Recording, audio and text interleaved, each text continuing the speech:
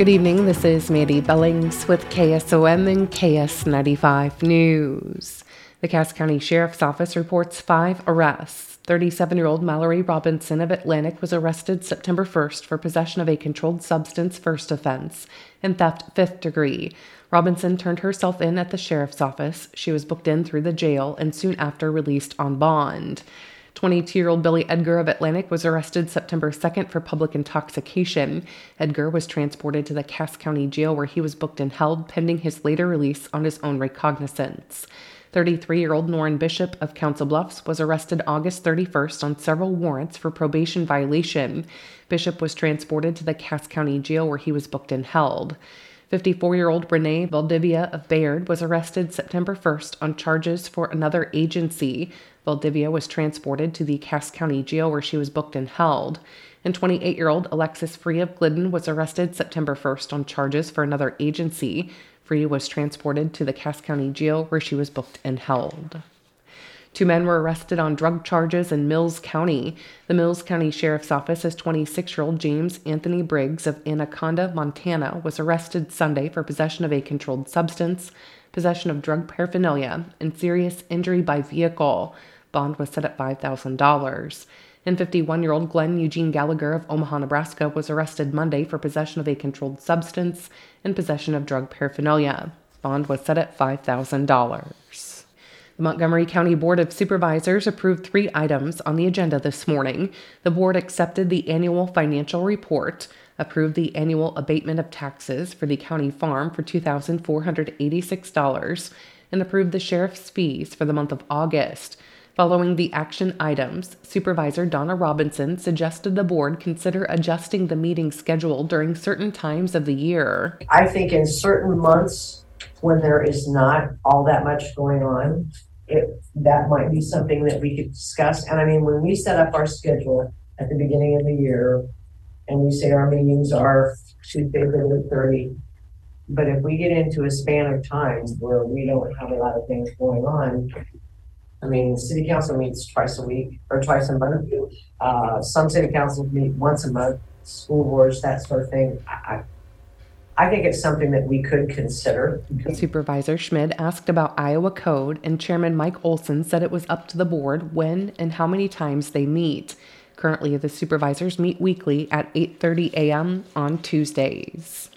The Pottawatomie County Board of Supervisors this morning approved a funding request from East Pottawatomie County Soil and Water Conservation District for dry hydrants.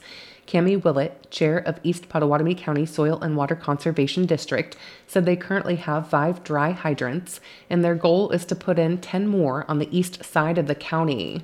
Dry hydrants are a device where rural volunteer fire departments can bring their tanker trucks, bring them in, hook them up, and get water to fight community fires, grass fires, basically anything. And so versus trying to go all the way back to a water source in town or somewhere, which potentially could take way more time. Willett said they have 6 landowners who have already agreed to give up some of their real estate close to a hard surface road to put in these dry hydrants.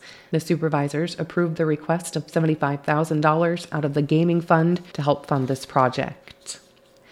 The Atlantic Senior Alumni Scholarship Foundation welcomed new board member Jackie Hoover Sampson at its annual meeting. Additionally, the board approved the issuance of 5 $2,000 scholarships for the 2024 Atlantic graduating class. The scholarships are need-based for senior grads carrying a 2.5 grade point average or higher. The scholarship applications and information are available from the Atlantic High School Guidance Office and on the website. Atlantic alums are encouraged to donate and may do so by check to the SASF, P.O. Box 205, Atlantic, Iowa. Electronic donations through Venmo may also be made at SASF-Foundation. If donating through Venmo, please email cbargery55@gmail.com with your name and address so your donation is recognized correctly and a receipt may be mailed to you. The Atlantic City Council on Wednesday will act on a federal purchase policy for the Whitney Development Corporation, owner of 300 Chestnut Street. The The corporation applied for and received a $300,000 CDBG upper story housing grant from the Iowa Economic Development Authority. The group is contributing $295,937 of its own resources, and the city's offering of in-kind grant administration assistance to cover the local match combined will create 4 new apartments within the building. And the City Council will hold a public hearing on the sale of 1014 3rd Street Place tomorrow. The city agreed to sell the property for $1 to the school district.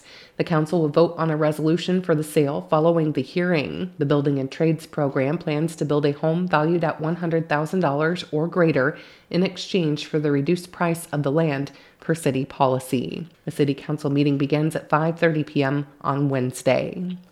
More news online at westerniowatoday.com. I'm Mandy Billings with KSOM and KS95 News.